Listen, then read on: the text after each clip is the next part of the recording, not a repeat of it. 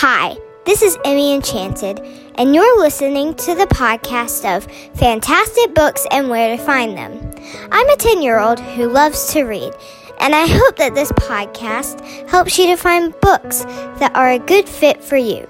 If you ever want to request a review of a certain book, you can contact me on my website, www.fantasticbooksandwheretofindthem.org. Thanks for tuning in.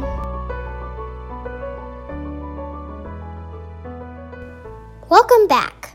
I love to go to my library. I feel like I could spend hours in there. Maybe not an entire day, though. Kyle, the main character, and some of his friends get locked in a library. I'm sure glad I'm not Kyle, aren't you? You can read about Kyle's adventures in Escape from Mr. Lemoncello's Library by Chris Grabenstein. Ready to get started? Here we go!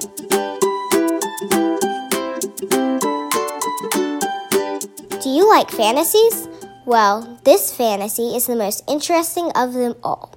As I mentioned, this book is about a boy named Kyle Keeley. It's a school day. He has a project to be done. The project is about Mr. Lemoncello.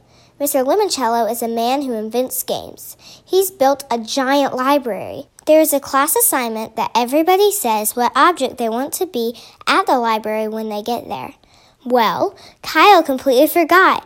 He had to have his best friend, Akemi, tell him about the assignment. He was like, "Oh no, I must have dozed off or something," when Miss Dana Cameron, their teacher, mentioned it.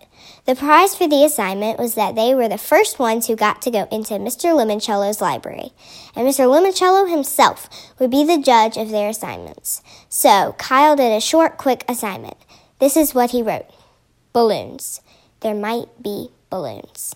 Unfortunately, Mr. Lemoncello did pick Kyle. He spent his first night in the library having sweet dreams. He couldn't wait to go home in the morning. Then Mr. Lemoncello appeared out of nowhere in the library. He said that they were trapped inside this giant game. The first person to get out of the library wins. There was one secret exit located in the library. They would have to read and do research to pick up clues about where it was. If they wished to go home, they were to just put their library card that was handed out yesterday in the goldfish bowl. The goldfish bowl didn't have any goldfish or water in it. The winner would get a prize. The prize was that they would be on every Lemoncello game product that he ever made or makes, and on his TV show. They would appear with him. It was noon when Mr. Lemoncello told them this. He said they had until noon the next day to get out of the library. So, Kyle Keeley and a few other kids stayed. Who will be the first to come out? Will it be Kyle Keeley, or will no one be able to come out? And the door just have to be opened. As I always say, read the book to find out. I recommend this book to readers who can try to figure out mysteries on their own, to readers who are very smart and quick-minded and can remember things very well. If you just don't get mysteries, then do not read this book.